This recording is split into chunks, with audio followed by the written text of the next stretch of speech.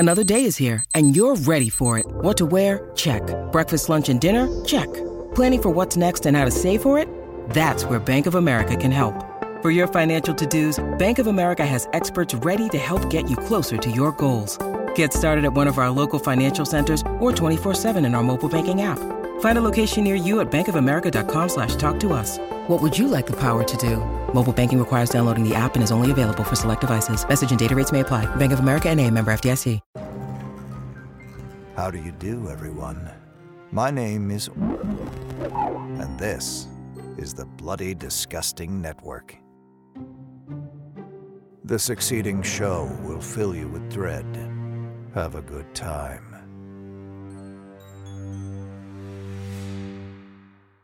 My friendship to all of you precludes my involvement with any one of you. But if you wanna make love, then I do too, and I'll be right there behind you. All in the name of oh, all in the name of oh, all in the name of oh.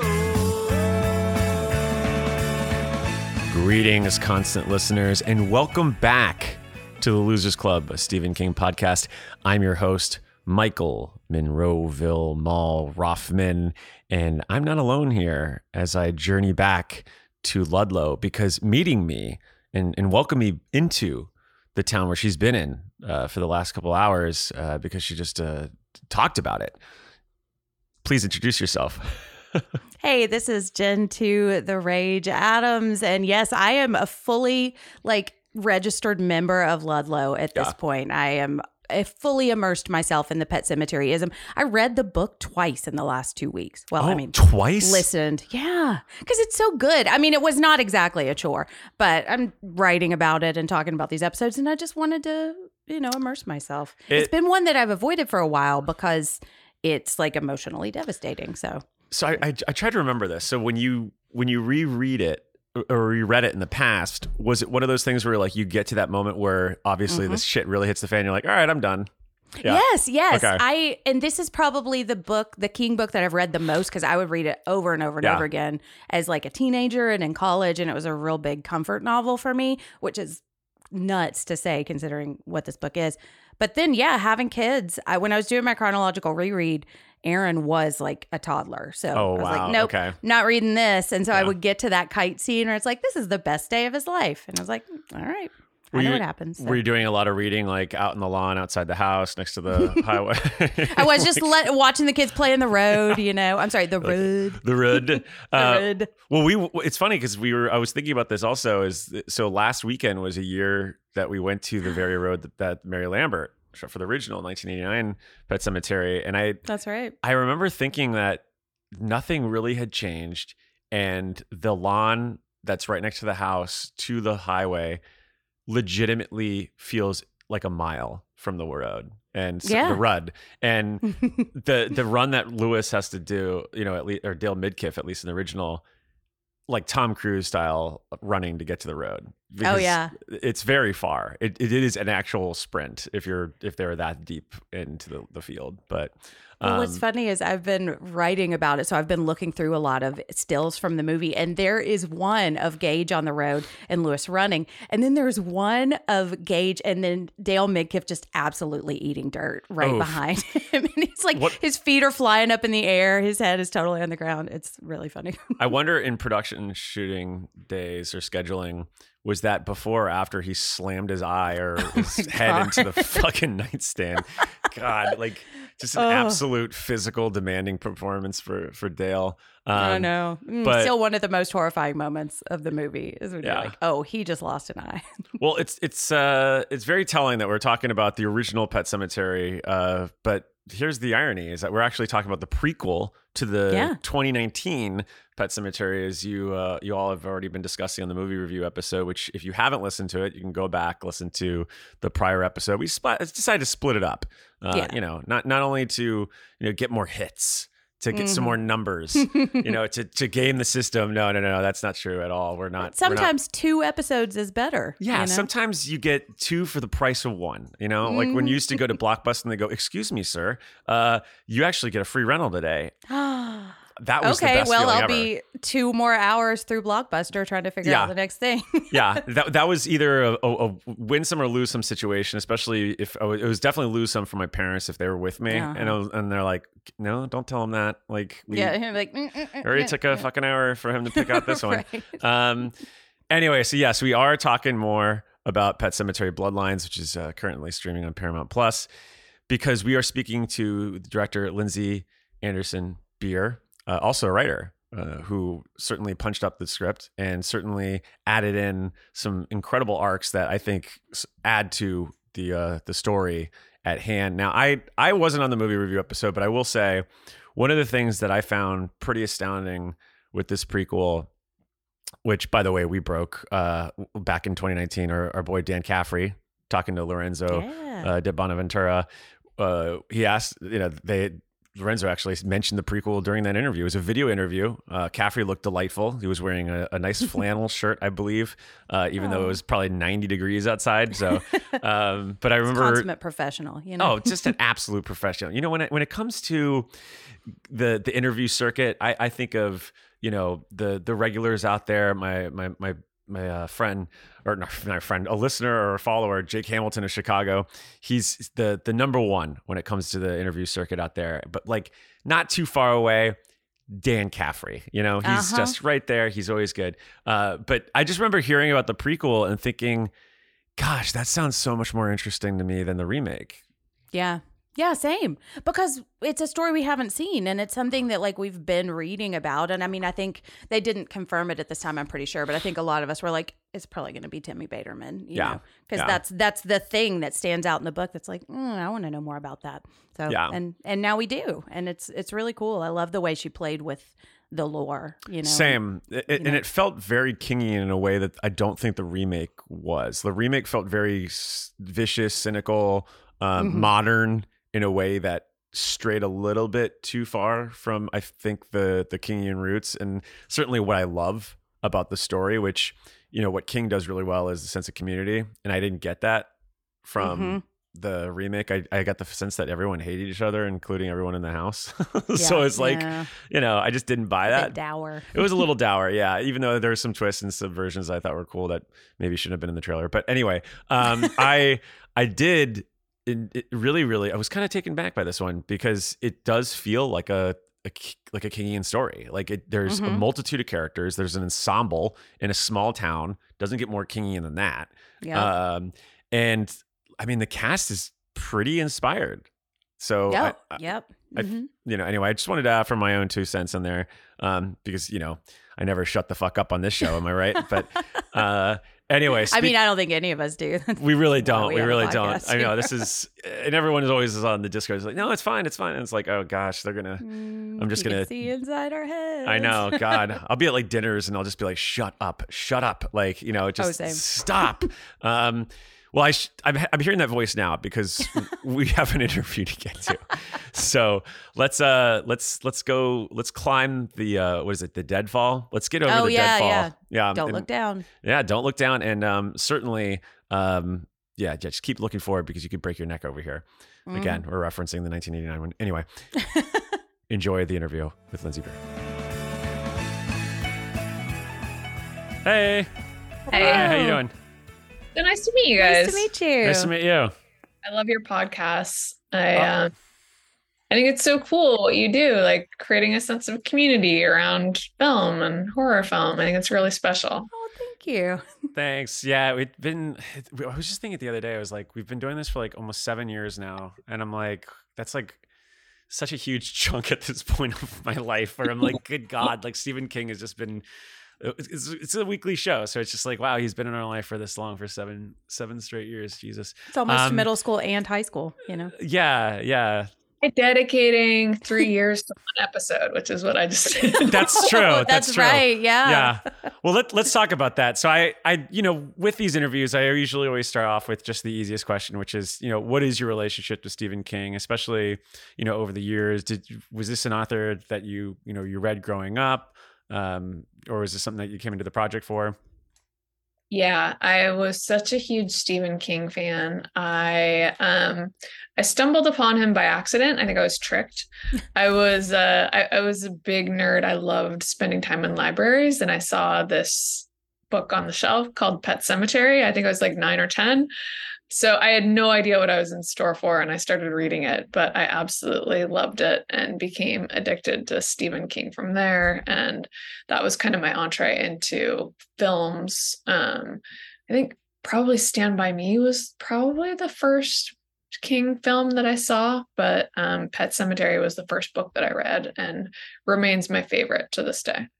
Yeah, Jen, you just finished it. I did. Again, this is like probably your fifth time reading it. But yeah. Maybe like 15th time. Like I loved this book. It was one of, I think I actually tricked one of my friends into reading it too, because I was suggesting it, not realizing like how high my tolerance for scariness is, and she's not really she doesn't have that high of a tolerance. So I'm not sure if she ever read King again after reading Pet Sematary.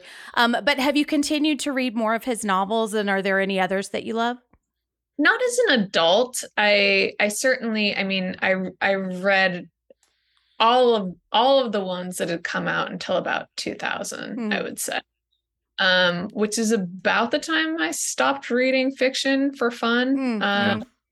And I loved reading fiction as a kid. I read so much that I feel like I blew through everything noteworthy, and then I kind of moved on to nonfiction, which is what I studied primarily. But I mean, Shawshank Redemption, I think, is such an amazing book. I just blown away by it. So many of his stuff, I can't even name favorites. I'm the worst person to interview because I don't really have favorites in general. I'm a big consumer. I'm like a garbage disposal. And I love so much, and I love different things about different things. So people always ask, what's your favorite? I'm like, I don't know, all of it. It's amazing. No, my favorites change like on the flip of the dime. Like, there's always prompts on Twitter or on social media, and they're like, "Oh, name your 5 this," and I'll like go to get a cup of coffee, and I'm like, "Fuck, that was like the 5th one probably would have been better." So it's like it literally changes in like 2 seconds after I post things sometimes. So it's like it is kind of pointless to be like, "Yeah, that's my favorite," because I feel it's evolving all the time, you know. But this is a project that we've actually, it's been really near and dear to our heart, just because we were there at South by Southwest in 2019, and our co-host Dan Caffrey, he got to speak to the cast and crew, and we were kind of shocked because during the producer interview, Lorenzo de Bonaventura, like he was like, "Yeah, I think there's a prequel there," and we're like, "Oh, okay, yeah, cool." Like it's for us, we've always been obsessed with just these older stories, and especially like the past, like stuff that Judd talks about in the book, and then. Cut to God, has it been 4 years now? Yeah, 4 years here the movie is. So how did you get involved in this project, and what was the scripting process like? Also, coming into this. Yeah, I had worked with Lorenzo and Mark, the producers, on the Transformers franchise, and we just had a really good relationship.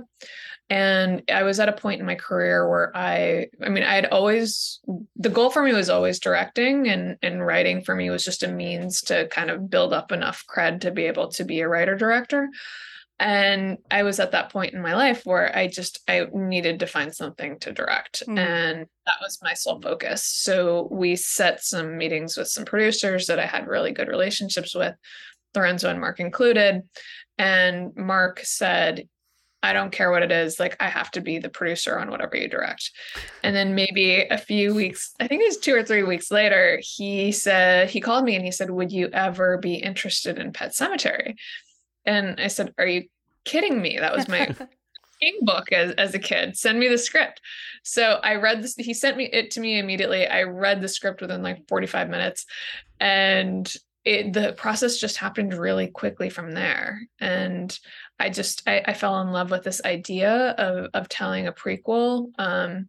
Because I honestly, I wouldn't have made the 2019 film. I'm not interested in a remake, but the ability to answer some questions that I wanted answered as a fan was something really exciting to me. And so I was so excited by it. Yeah, that honestly, the for us, I think that's where we're at with the prequel, is that it does feel so new and so fresh. But Yeah. Go for it. Sorry. Well, oh, no. Well, and also like the book hints at such a really interesting history before the story we get. Yeah. Exactly. It hints at so much stuff, and the book has so much stuff. Mhm. It's just stuff galore, richness and stuff. And there's kind of subtle connective tissue between it all that I felt like was like dying to be pulled out and kind of tied in a bow. And so that was really exciting to me. Yes. And I have so many questions about that because I really love the way it feels like a connected story. And it feels like it is playing on these things that have kind of been strings hanging in the back of our heads if we've read the book, you know, but it also feels like its own thing. So did you make a conscious decision to kind of stick with one element of the story, which is Timmy Baterman and kind of this flashback that Judd tells in around the middle of the book, I think. And kind of how did you approach adapting this? Yeah. So Jeff Bueller, who was the writer on the 2019 movie, he wrote the first drafts of this, which is what got me interested in the film. And then I took over scripting duties when I came director. And it was his idea, as far as I know, because this predates me, but this is what I've been told. It was his idea to focus on the Timmy Baterman chapter. And which I think was such a brilliant idea and very much kind of laid the foundation for what interested me. I did end up changing a lot just because that's, directing is so personal. You have to make it your own. And he wrote this really fun, like, slasher movie.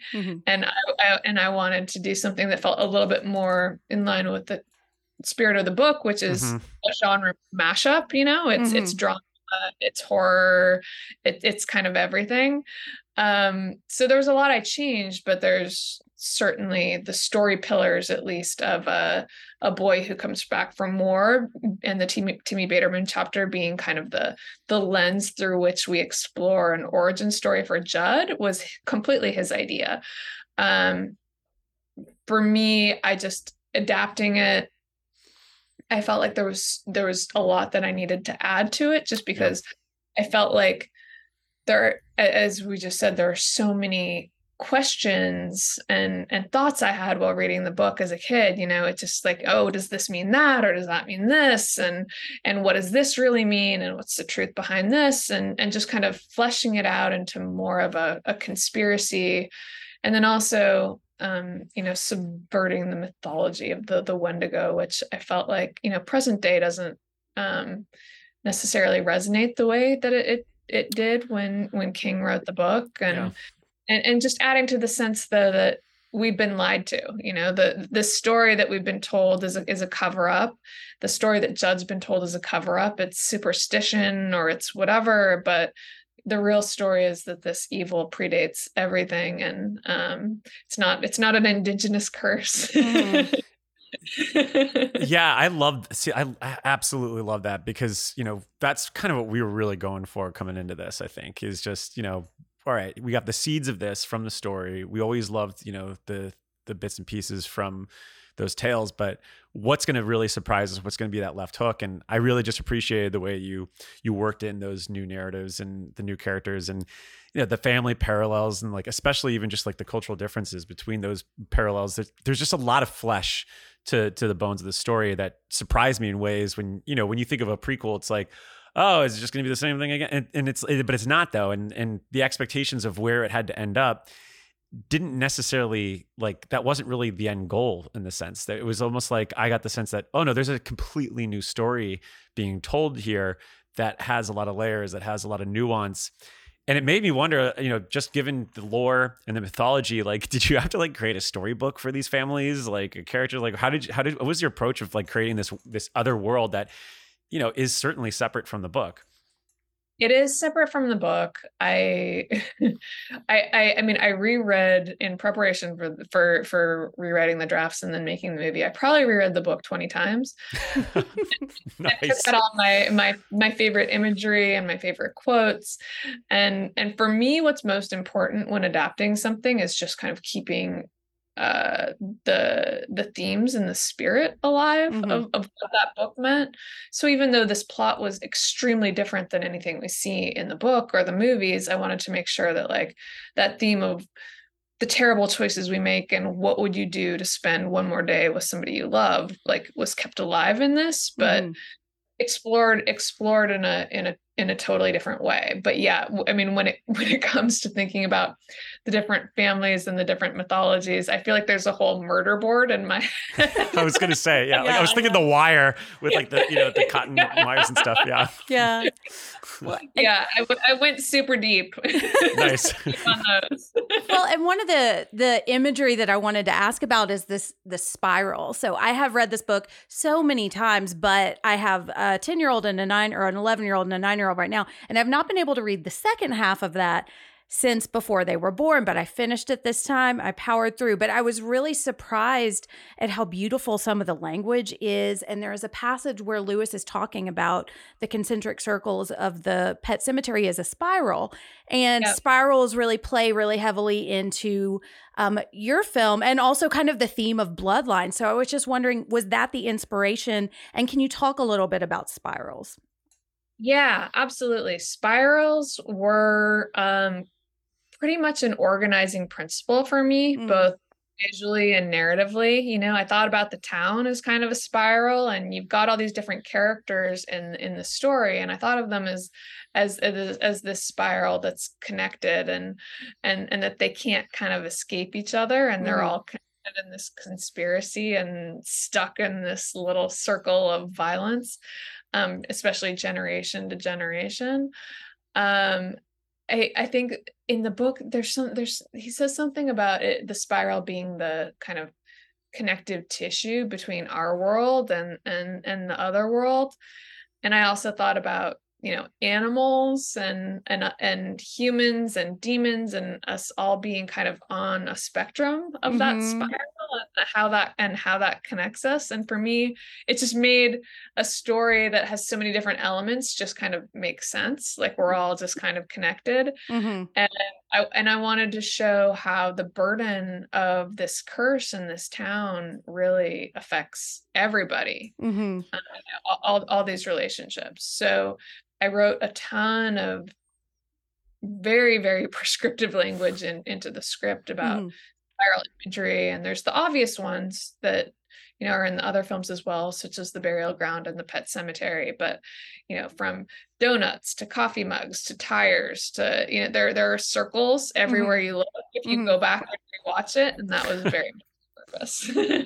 Well, and you can also kind of look at the original novel, and you already kind of mentioned it as one bad decision follows another, and you get to a point where you can't break out of the spiral. And I think what I was really fascinated by is you kind of spread that apart to generations, and how once you were a part of this spiral, it's going to affect your ancestors down the road also. One of my favorite parts of the novel is Judd sitting on the porch. And I love how you turned that into a kind of setting watch, you know? So can you tell us a little bit about kind of the family dynamics and the generational aspect of the story? Yeah, I mean, the original book and the movies focus so much on a parent's decision to save their children. And I was really intrigued by this idea of looking at a new generation, looking at their parents and their parents, and all of those choices, seeing it from a new perspective, and the kind of burden that you have on you from what your parents have kind of saddled you with and what history has saddled you with. And so that was kind of forefront on my mind as well. And I thought it was really interesting to be able to kind of anchor it between Timmy and Judd, and you've got these two fathers who make choices that are, you know, seemingly opposite but similarly motivated. You know, you've got Bill Baderman, played by David Duchovny, who makes a terrible choice to resurrect his son, and then you've got Henry Thomas playing Dan Crandall, who keeps secrets from his son, and both of them, it's just trying to protect them. You know, trying to give them their best lives possible. And then it comes into this collision course that I found really interesting, both between the sons, but also between the fathers. Yeah. Yeah, and I mean that's, I saw a lot of parallels between what Lewis does to try to protect Gage and how you think that it is going to be the right decision, but you really can't know what the right decision is, and sometimes the best of intentions turn out just horrific. Speaking of David Duchovny, I know Mike and I are both huge X-Files fans. So what was it like to work with him? And well, I have more questions about his character, but I also just want to hear about David Duchovny. I mean, this is not like Hollywood version compliments where I say he is the most amazing human, but he is the most amazing human. He is so thoughtful and so generous and so sweet. And, every scene he comes at from just such a, what would this character really do? And what would they be burdened by in every scene? And, he was also just like, he has endless tolerance for bullshit too. He's just, because he's David Duchovny and people come up and they annoy him and I mean, like stuff that would annoy people, but he's just like, he's just such a kind person. He's the best to work with. What was the approach to this character is so interesting because there is a lot of nuance there, like on one side you're like, I kind of get what he's doing, I get it, like, but then he also is pretty much the villain in the sense the instigator, of the word. Yeah, a little bit. Like, did he have a lot of discussions with you just based on that character, and just did he have any like inferences he wanted to bring to the table too? Yeah, I mean, one of the many kind of bigger changes that I wanted to make to the script when I came aboard was making sure that Bill Baderman's character was a very kind of nuanced and sympathetic character. He was the kind of villain in the original drafts. And I had seen obviously X-Files, but his role in Californication and what a sensitive father he is what made me want to go to him for this. And he in real life is obviously a father and a very caring father. And I mean, every scene that we discussed, he came to it with the perspective of a father and what he thought he would actually be going through if he were experiencing that kind of loss. So yeah, for sure. Yeah, I mean, I do love the fact that you mix in a lot of young stars with a lot of like the familiar faces, the veterans and all. And I did wonder, because there are a number of roles, or at least another of actors that are on the role sheet here, that certainly Stephen King fans will be like, oh, they're back. Like, was that pointed at all? Was there, like, oh, hey, Henry Thomas, he was just in Doctor Sleep, let's get him here back for this? Or was it just kind of serendipitous in that respect?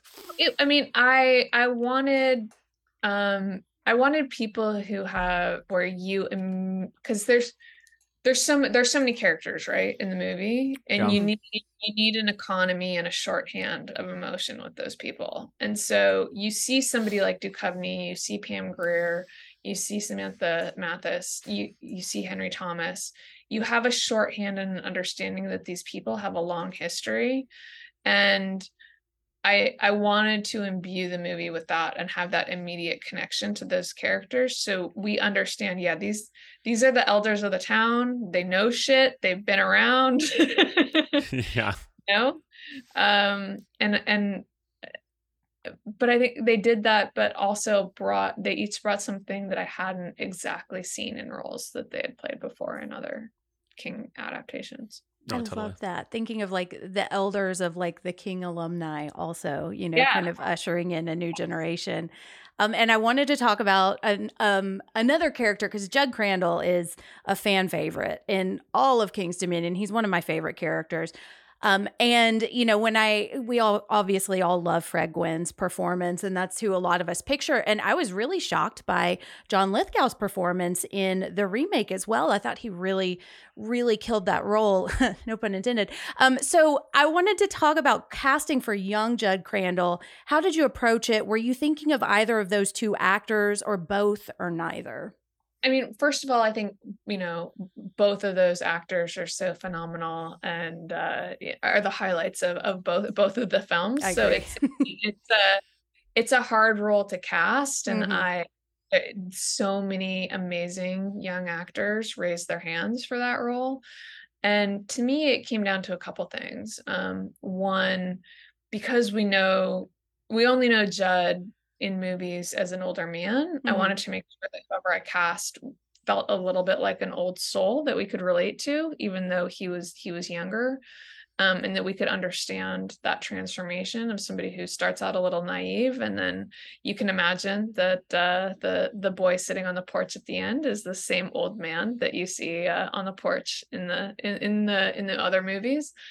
And then another really key point for me was just chemistry with the character Manny, Mhm. who to me is, you know, the equal two-hander who I actually cast first. Oh. And because I had seen him in things, I knew there was nobody that could play the role better. And so then when I did some chemistry reads, and he and Jackson just, they had such a natural rapport with each other, and I believed that friendship, and to me that was key to the heart of the movie. Mhm. And that was the kicker for me. Well, and I wanted to ask about that. I think one of my favorite moments, and I laughed out loud when he said, "Why are you sexy?" I thought it was so funny. And I wanted to ask if you could just talk about like the core, because I mean that could be considered the core, this if the spiral of this film is this friendship between these three boys, and how, well, men now, and how you kind of approached adding humor and heart into such a dark story.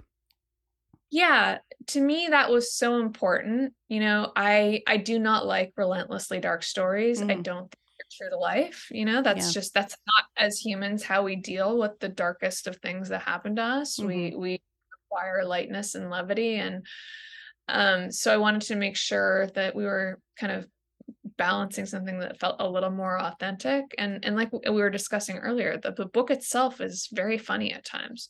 So I wanted to make sure that there was some humor incorporated with that within. And certainly in the script, I incorporated, you know, a little humor. It's a really tough tightrope to walk, Mhm. but I will say Forrest Goodluck is so fucking funny. Like, anything he said was way funnier than anything I wrote.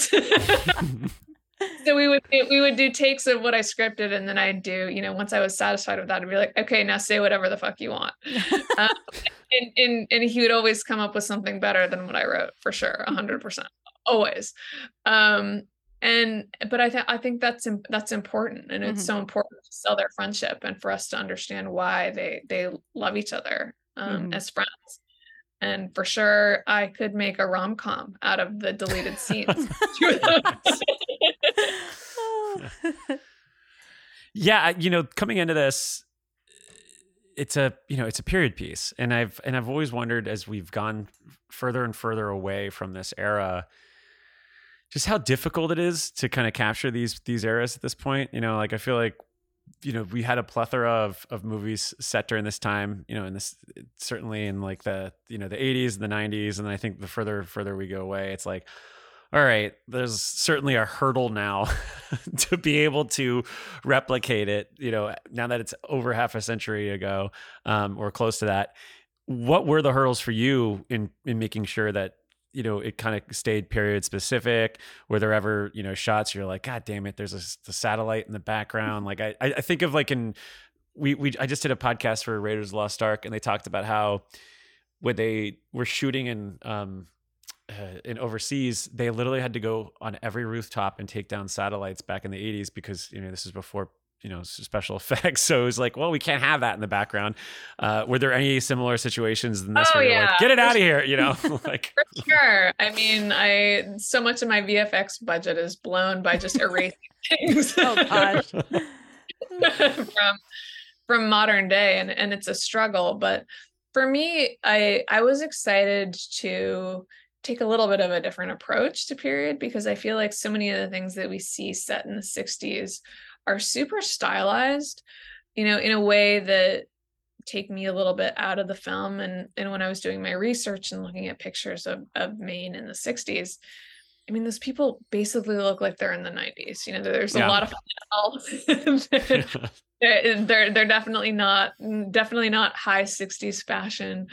But it was just it was so much more kind of subtle and relatable than what I've seen on screen. And so I wanted to try to bring that and not do like, not do a grain or not do something that I'm like, we're in the 60s. Yeah. But try to make it feel more immediate and relatable. And I do think that what they were going through at the time in terms of, the disillusionment with the war and realizing that the country wasn't exactly what they thought it was, there's so much parallel to what's going on now that it makes that time period to me more relevant than ever.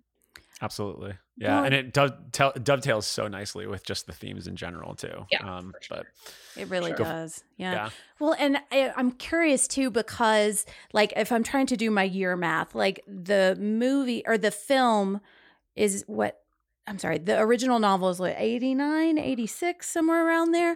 And so the flashback, then Timmy Baterman's story, I believe, was set during Korea or World War II, right? I think it's like World War II-ish. Yeah. Right? And so with the remake being set in modern times, did that change how you approached the story at all? Just having it kind of bumped up a couple of decades? I mean, I think that bumping it up a couple decades is really helpful to the story, paralleling the themes, because World War II is, I think, maybe a little bit more black and white war, and Vietnam is such a controversial war, and I think parallels much better with the war the people are fighting in Ludlow against the evil. So to me, it was a very helpful story change, but the timing of it predates me. They had already decided that it was when I came aboard, which is one of the things that interested me, to be honest. You shot mostly in Montreal, right? For that? Yeah. What was Montreal, that? days in LA. Oh, interesting. Okay, cool. Was there, when you were looking and doing research in Maine, is it pretty much easy to just kind of like, all right, this is, we're gonna, this looks like Maine in a sense, or what was like the location scouting for this for you? Did you have fun like going up ahead of time, or did you find period specific areas that like you could be like, this could work, or did you have to do a lot of set design? I was shocked how well it doubled. Half of my family is from New England, so I spend a lot of time out there. If I could have, I would have shot in Maine, but for some logistic reasons, we could not. But I thought that Montreal ended up doubling really well, and especially because the areas outside of Montreal where we filmed are so underdeveloped that it was easier to replicate the 60s than I think it would have been if we were trying to actually shoot in proper Maine. There's something about Canada that's just so malleable in terms of just what you can do with it. I always think of like the X-Files, like the first 5 seasons, just like the range of like, terrain that they were able to kind of pull from there. And even with like, like Supernatural, they did like 15 seasons in Canada, and it's just like never ran out of places to, to lean on. There is just something, I don't know, like I feel like it is kind of like a great sandbox to, to pull from. And I think the movie certainly capitalizes on that for sure. When, in terms of, shooting on location, were there any, weather things that you had to deal with, or is there any like, all right, well, we can't shoot today, we gotta, it's raining again, or, that type of thing? Or was it kind of just an easy breezy shoot?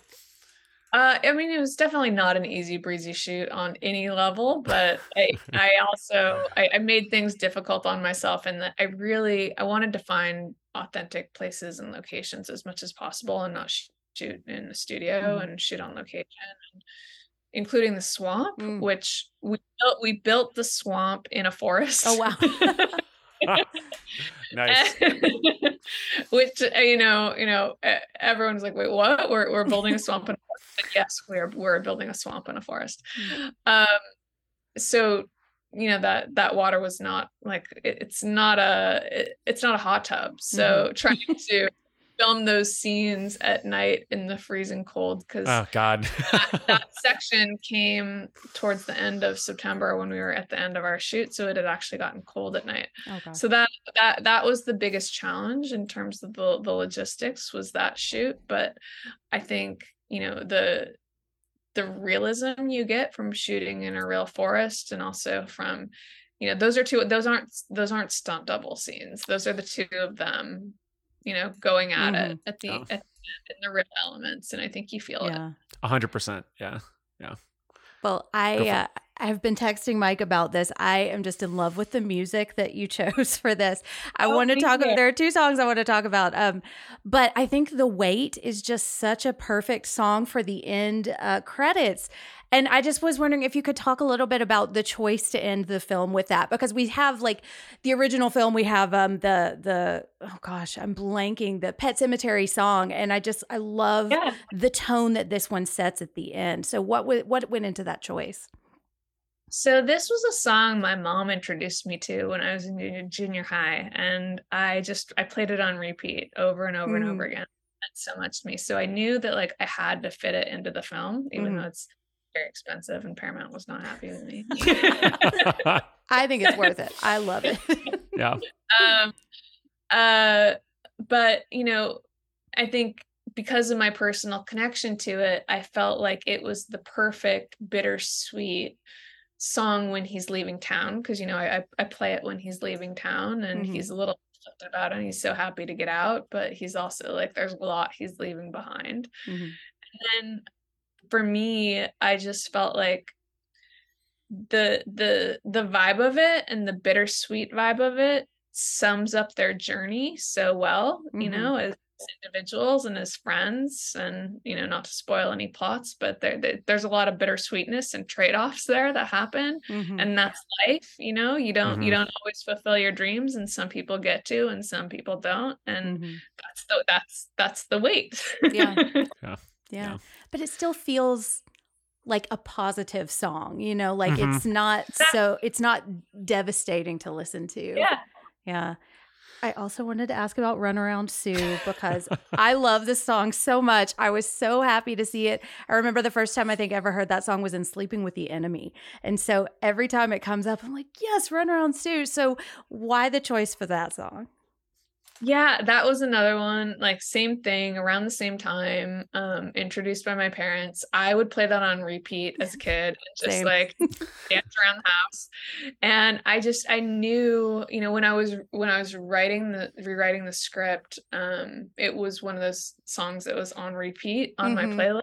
And I knew that I had to fit it in. And it's one of those things that I think creates kind of a shorthand for the era. And also in that moment, I just wanted a moment of pure levity for Donna and Manny, and something that we could just escape into in their relationship. And you can imagine that, as kids, and by the way, they choreographed that dance. I was like, I don't want a choreographer. I want you guys to just make up something that you believe you would have made up as kids. So they went away and they worked on that together, which is that's cute. They came back with it. But that was the genesis of that song. Well, now that it's coming out, it's going to be here. It's got to be a total relief to finally move on from this. And I'm wondering what's next though, because I've seen there's a couple of projects I've seen that you've been circling. There's one I'd love to ask about, but I kind of want to see what's your next priority. Well, I mean, my official priority is Sleepy Hollow. That's what I wanted to ask about. Yeah. I turned in the first draft of that right before the week before the writer's strike started. Oh, wow. So I'm very excited to return to that world after the strike. But it's one I'm really excited about. Yeah. That is one of my favorite stories of all time. And I've been waiting forever for a new one. And are you allowed to talk about it at all, or I don't know. I mean, I will say similar things in that it's a new chapter. It tells mythology that we aren't, necessarily familiar with. Tries to expand our understanding of what the Headless Horseman actually was and is and was motivated by. Yeah. I don't know. I fucking love it. So yeah, this is cool because it seems like it's building upon what you've just done here. So it's like you're able to kind of take source material and just like extrapolate with that. I like this. I'd so much rather have that than it's like we're gonna do it word for word. Here we go, and it's just the expectations are just so much more interesting at that point. But I can't wait for that. I am same. Anytime we can get back to that story, and honestly, like even watching this, so when I heard about that project. after doing research, I was like, oh, it makes total fucking sense. I mean, this is the whole vibe of Bloodlines felt like it would fit in perfectly with just that small town atmosphere. So I'm very excited for that. But thank you so much for joining us today. This has been a blast, and I'm really looking forward to everything that's coming up. And I honestly that one is going to be great. It's going to be great. On our list. So, yeah. Thank you guys both for taking the time. And like I said, I really appreciate what you do for the horror community. So thanks. Thank you. Yeah. We love this genre. So, I mean, my apartment already looks like Spirit Halloween. So it's just ridiculous. It's been like that for a month. I'm like acting like, oh, I just put it up because it's after Labor Day. No, it's been like that since July. That's great. Yeah. I'm a psycho, but anyway, thanks so much. Thank you so much. It was so nice to meet you. Yeah. Good luck with everything. Well, that was a fun chat. The thing I really took away from this is that just how much life she brought into this project, and I think some of the things I actually really did enjoy from the story, as I mentioned in the intro, were the things that she talked about adding, or just like the idea of fleshing out arcs, so the making it more than just the lore and the conceit of the prequel, which was, hey, there's this section in the book. It's got some cool stories. I was admittedly disappointed we didn't see the Ox, but I get it. It's a little hard. Yeah. It's a hard one to do. I don't think that's for the next prequel. Yeah, let's do another one, right? But here's the thing. I'm a little bummed that we're kind of moving away from Pet Sematary, because The Dead Zone is my favorite Stephen King book. But my favorite Stephen King book right after that, and also the one I still think is the scariest, is Pet Sematary. And you mentioned you love rereading this, Jen. I love, when I think of fall, when I think of Stephen King Halloween books, this is still my number one. Absolutely. Yeah. There's something about, you can just like feel the leaves turning as you're reading it. And I wonder if there's so much time spent in the woods too. So you get like, that's what I want to do in the fall, is I want to go out and I want the leaves to be falling around me. And I think you really kind of get that vibe a lot. Yeah. My cat agrees. She's scratching very assertively. Yeah, exactly. Maybe she came back from the mountain. Oh, wow. Oh, did you name the cat Ellie? I did. Yeah. It was my daughter's decision. So I don't think she has not read Pet Sematary, but yeah. I hope her name not. is Ellie. Yeah. Yeah. Interesting. Well, that is funny. That's very serendipitous that your kid, daughter figured out that. I feel like maybe she's watching horror movies behind your back. You don't even know. She might be. I mean, they live in a house where I watch horror movies all the time. So who knows what they've heard. And you watch some pretty dark horror movies too sometimes. Like I remember you were telling me, I'm watching Hereditary, and I'm like, Jesus Christ. I watched Hereditary on a loop for a weekend. It was a real fun trip. That's fine. I watch First Reform in the morning sometimes, and it's just about someone realizing the end of the world through environmental causes and the inevitability and downfall of mankind. And Sammy will be walking out, and she'll be like, "Oh, First Reformed again?" And I'm like, "Yep." Way to start the morning. I love it. Exactly. Well, yeah, I am a little bummed out that we're leaving leaving Ludlow. We're leaving Pet Sematary. I don't know when we'll be back here.